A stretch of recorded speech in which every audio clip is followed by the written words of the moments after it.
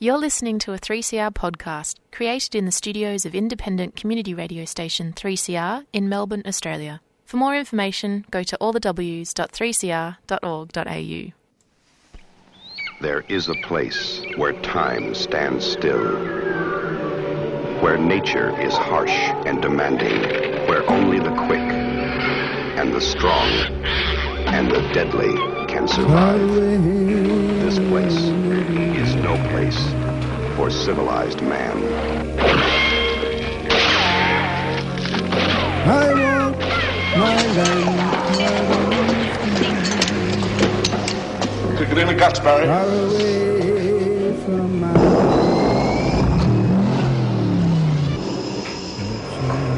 All you've got to do now is pass the Australian culture test.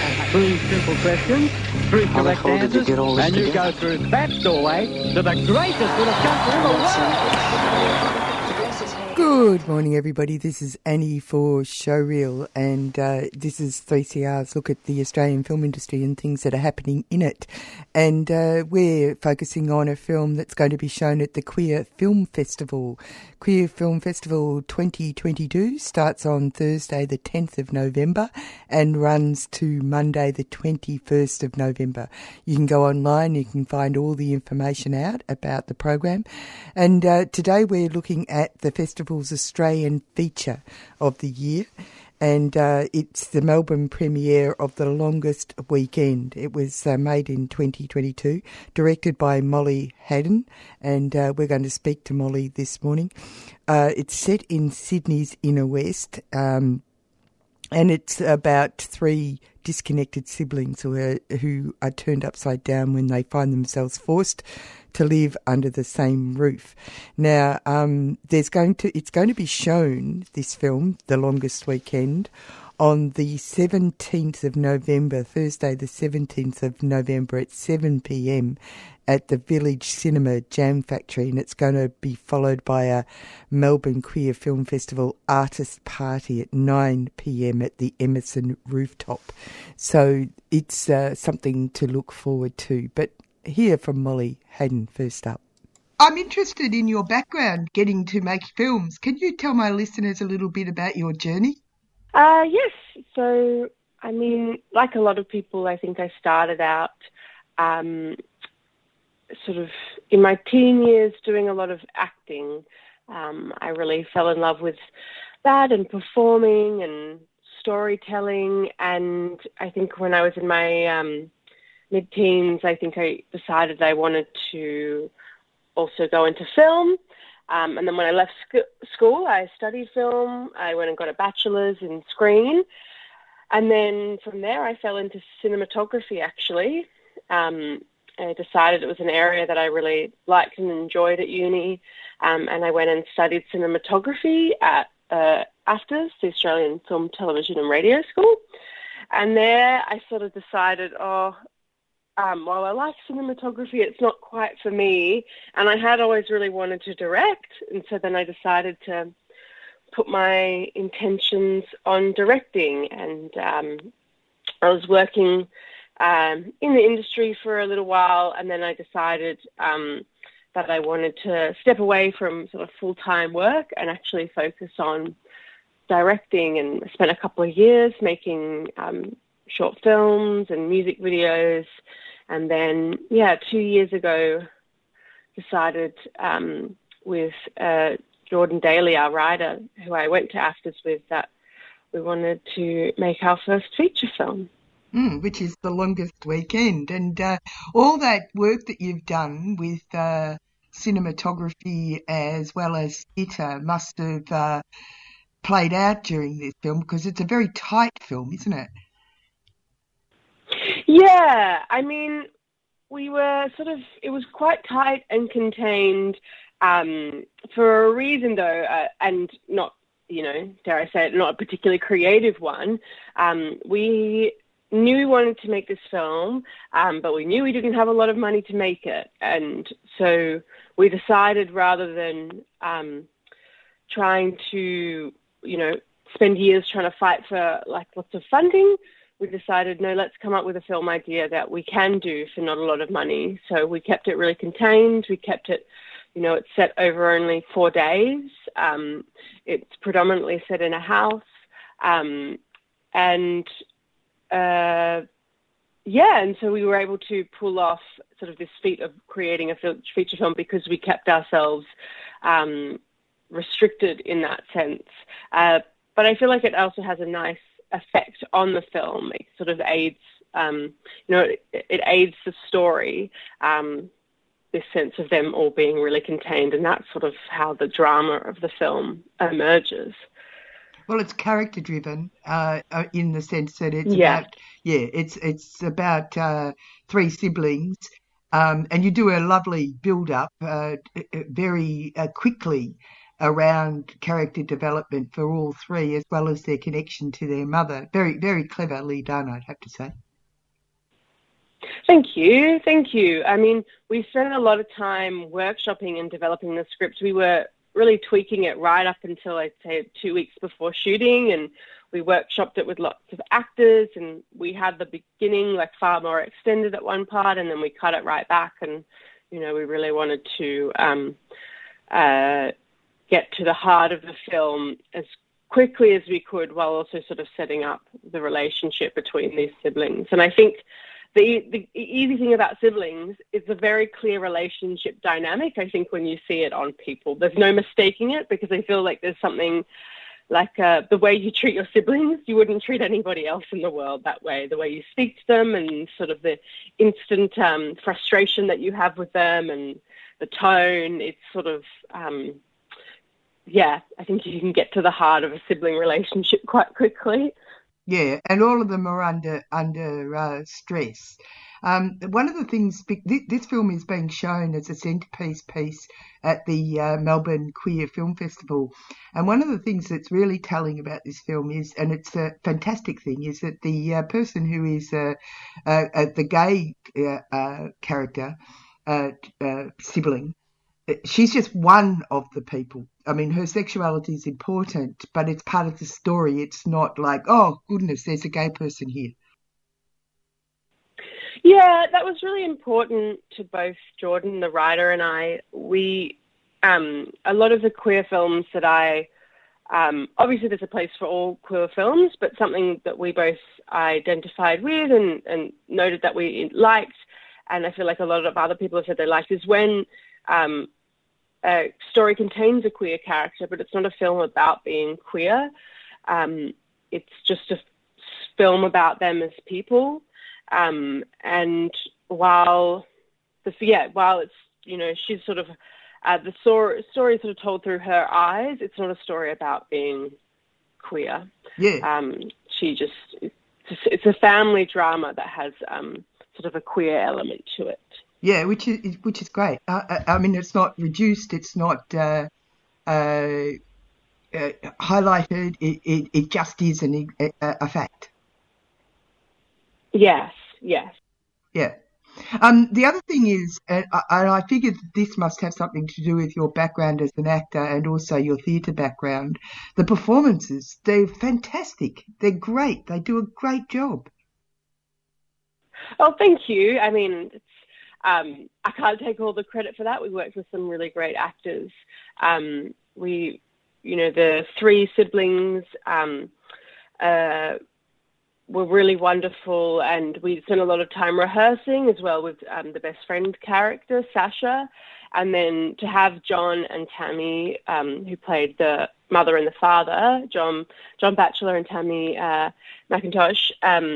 They were so excellent and, such staples of Australian screen. And when they came on board, they were both so incredibly generous with their time and their passion for the film. They both really believed in it. So that was so wonderful to work with them and have them really give their all to those performances as well. Yeah. It was very well received at the Sydney Film Festival. It was really exciting. We had 2 screenings, which were both sold out, and then we were one of 15 films to get a back by popular demand screening in the sort of 3rd week of the festival, which was really, really exciting and so wonderful to have so many people come out and see the film and identify with the film, and people we weren't necessarily expecting as well. I think it was really well received by not just people of my generation, but also my parents' generation. Really great feedback from them and how much they enjoyed it. And even though the mother is a much smaller role, how much they identified with that character as well. Yeah, well, there you go.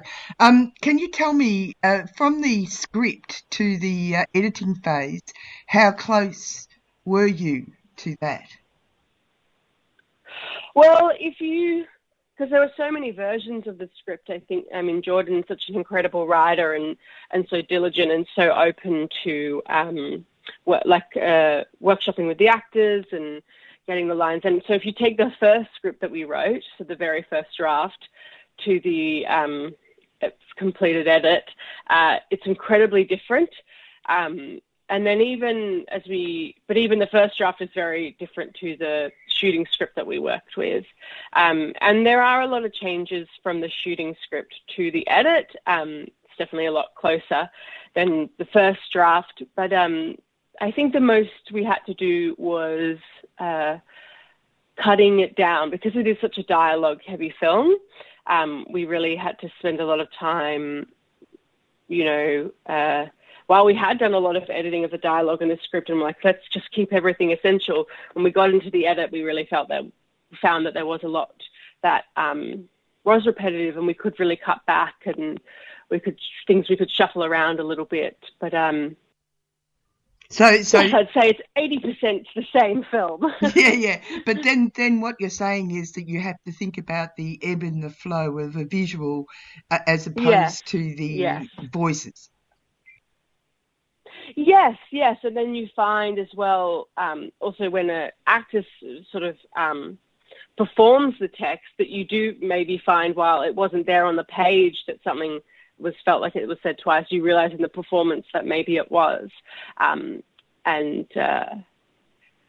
So it was great to work with such a great editor, Sarah Panzetta, to really find what we really needed, and because she brought a sort of new eye to it, and her pointing out, like, I feel like we've covered this, I feel like we've seen this before, and us going, yeah, okay, maybe we've already got that, and so we can pull it out and really just keep what we need to get to the heart of the matter. This has been a great exercise for you as a professional, hasn't it? I mean, it has, definitely. It's such a whirlwind. It was a very, really in the process of filmmaking, it was quite fast. I think the nature of making a micro-budget film is that you don't have to, and a lot of filmmaking is taken up by time waiting for funding bodies, really. And because we didn't have that, from conception to shooting was 1 year, and then from shooting to premiering was 1 year. So really in 2 years, we had made a feature, which is incredibly, incredibly quick. But it was really wonderful. And COVID, while it hurt us a lot of ways in the filming, because Sydney was in lockdown right after we filmed, it actually meant I had all this really dedicated time to give to the film and really sit and focus with it, with Sarah, the editor. But yeah, it was definitely an incredible experience, but a baptism by fire in a lot of ways. I'd like to go back to the difference between making a theatre piece, because you have been a theatre director as well as an actor. Yes. And that what you learnt from that to film as a film director. I had directed a theatre show really not long before we did the feature, and one of the things that I felt was really important and does come from my theatre background is the importance of rehearsals, particularly knowing the nature of sets, that when you're on them, and with us, we really had very little time. We shot the film in 17 days. We want to be almost there when we get on the set in terms of performances. We really want to have covered a lot of stuff. And so when we were on set, we could just tap into the work that we'd already done. So that was really important. And definitely, knowing as an actor, myself, how I like to prepare and what I need to get to a place. Doing it really last minute for me is a struggle. Like, I really like to have come already doing the work, and the actors we worked with were the same. And it was really good to have that foundation when we got to set. And I'm glad I'd covered a lot of that in theatre and, done that sort of long-form rehearsal style there before. So you felt like you had a conversation already going with your actors? Absolutely, yes. We did 2 months of rehearsals before we filmed, which is a long period of time. Obviously not every day, but we would meet once or twice a week for 2 months, which I feel like a lot of films don't do, which is, totally fine, but it's just the way that I like to work as a director. And then also because of the nature of the film being so word heavy and dialogue and relationship driven, it was great to spend this time building the sibling dynamics, building their background as siblings. What school did they go to? What are all the other elements of their childhood that weren't covered in this script? What's building their world outside their backstory. I really love to do a lot of that, and the actors were great to work with. Yeah. What about your technical staff? Did you do the same sort of thing with them, or how did that happen? Yes, we didn't have as much on it. So Jack Shepherd, who was our cinematographer, came on board a little closer, probably about 1 month out, and we spent a lot of time talking about the references to the film that we liked, and how we were going to achieve them. And then obviously, and why it was so great to work with Jack and his camera team, is when you get on set and you realize the restrictions of the space you're in, how do you creatively problem solve? And Jack works with a team that he works with on the regular, Tommy Austin and Mikey Hammer, and they were really, really great at just creative problem solving in the space, which I can't necessarily, when there's so many other things to do as a director, be always involved in. But it was great to have worked with Jack beforehand on what exactly we wanted the look for the film to be. So when he was on set and doing all those things, he knew what to do. Yeah. And would do what you asked him to do. Yeah. Yes. So that gets into your role as a director. Did you find that, not that gender should make any difference at all to these roles, but our society has a rather bent view on gender. Did you find that you created your persona as director from your own kit, or did you have some people that you refer to? Persona as director, I feel like I do really create it from my own kit. I've met a couple of great directors, but the nature of directing is you don't often work with other directors, if that makes sense. Yes, and while there are a lot of wonderful filmmakers out there, I can't say there's a particular filmmaker whose work is the one, or the career or journey that I would necessarily like to replicate myself, if that makes sense. I feel like coming from the background of both camera and acting has been the most helpful thing for my directing, and having a foot in both camps has really, really helped guide me, because those are two really strong areas that it's good to have a knowledge on. And they often say like a director is either a technical director or an actor's director. So a director that doesn't know anything about the technical side but can really work with the actors, or a director that struggles to work with actors but is really good on the technical stuff. And I like to think, because of both my backgrounds, I'm neither an actor's director or a technical director. I'm a bit of both. Yeah. Well, or I at think least I'd like to think that. No, I think so. I was really impressed at the quality of the performances and the genuineness of the responses of the actors, as well as the fluidity and tightness of the filmmaking. You didn't have any flab.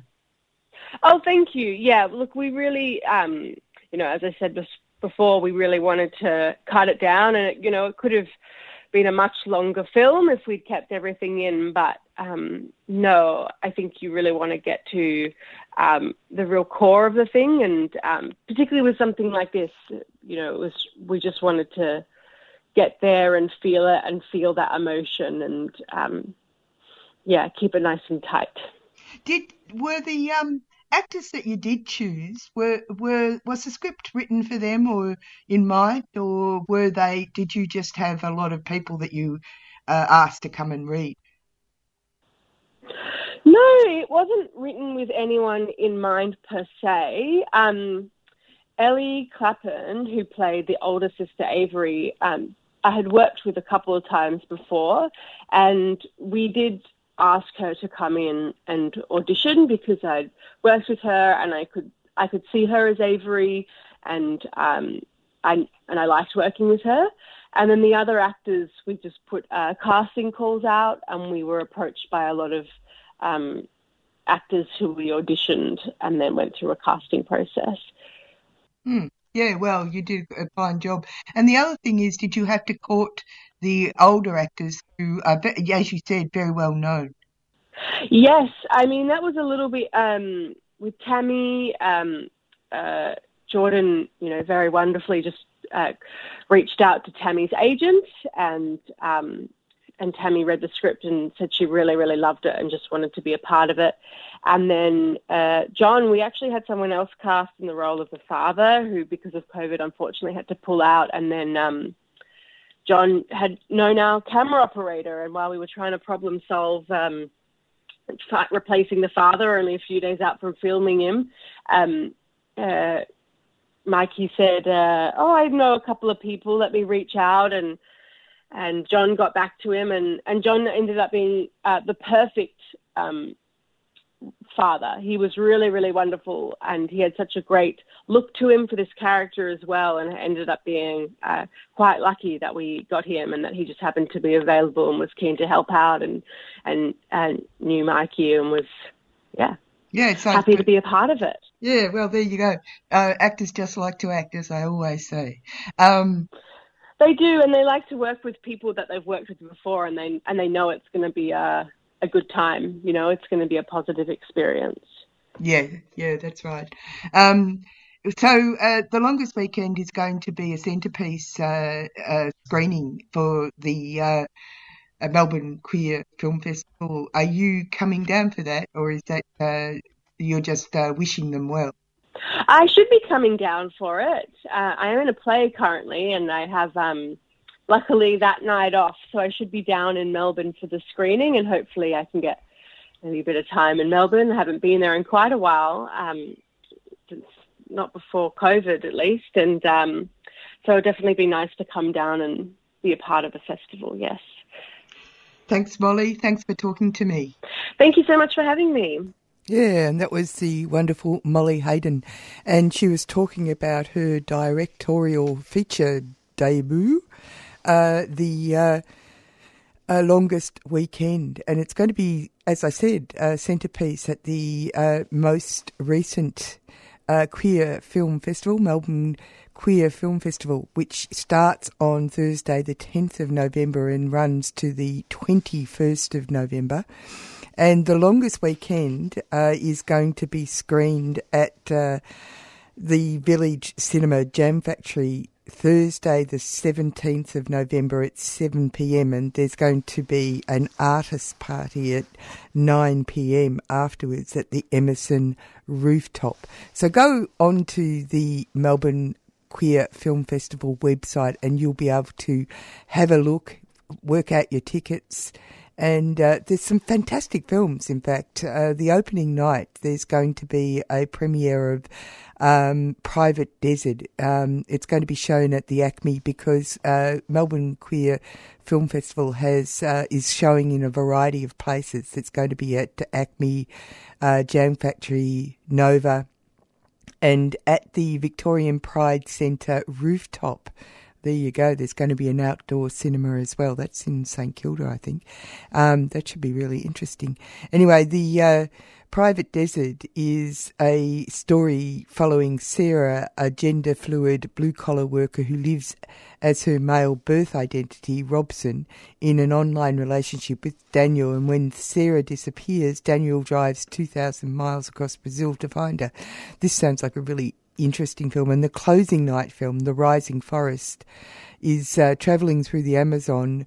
Yura, a trans-indigenous artist, embarks on a journey of self-discovery using performance art and ancestral messages. This just sounds like fantastic programming. Anyway, that's it for Showreel this week. And coming up next is Published or Not. We'll go out with a bit of Paul Kelly just for remembrances. So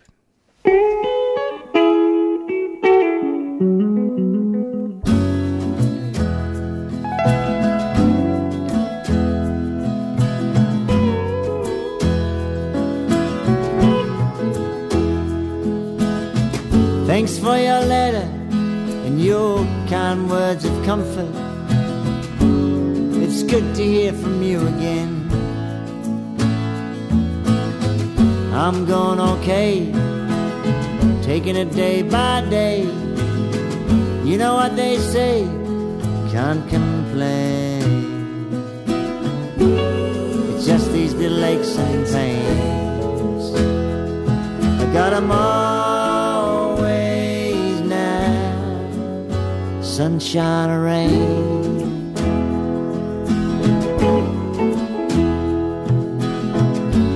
Must be nice out there on the river.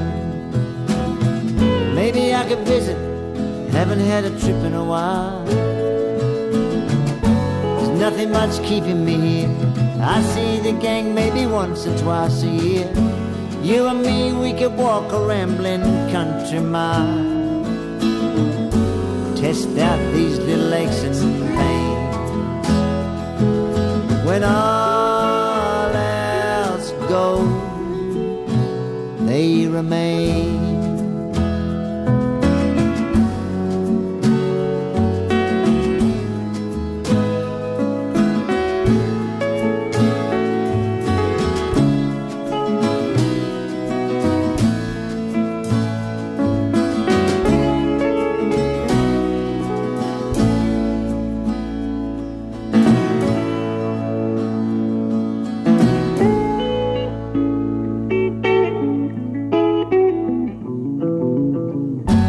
Disabled we're born, disabled we die. Is that a cliche? I'll make it one. Hope it doesn't get too creaky. I have found that what you don't know will hurt you. What doesn't kill you makes you weaker. Gives you little aches and pains. I got 'em always now, sunshine or rain. Ooh, these little aches and pains. I don't count my losses now, just my gains.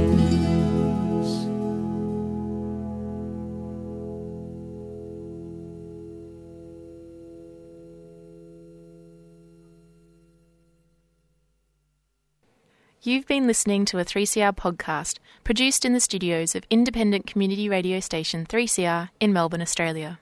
For more information, go to allthews.3cr.org.au.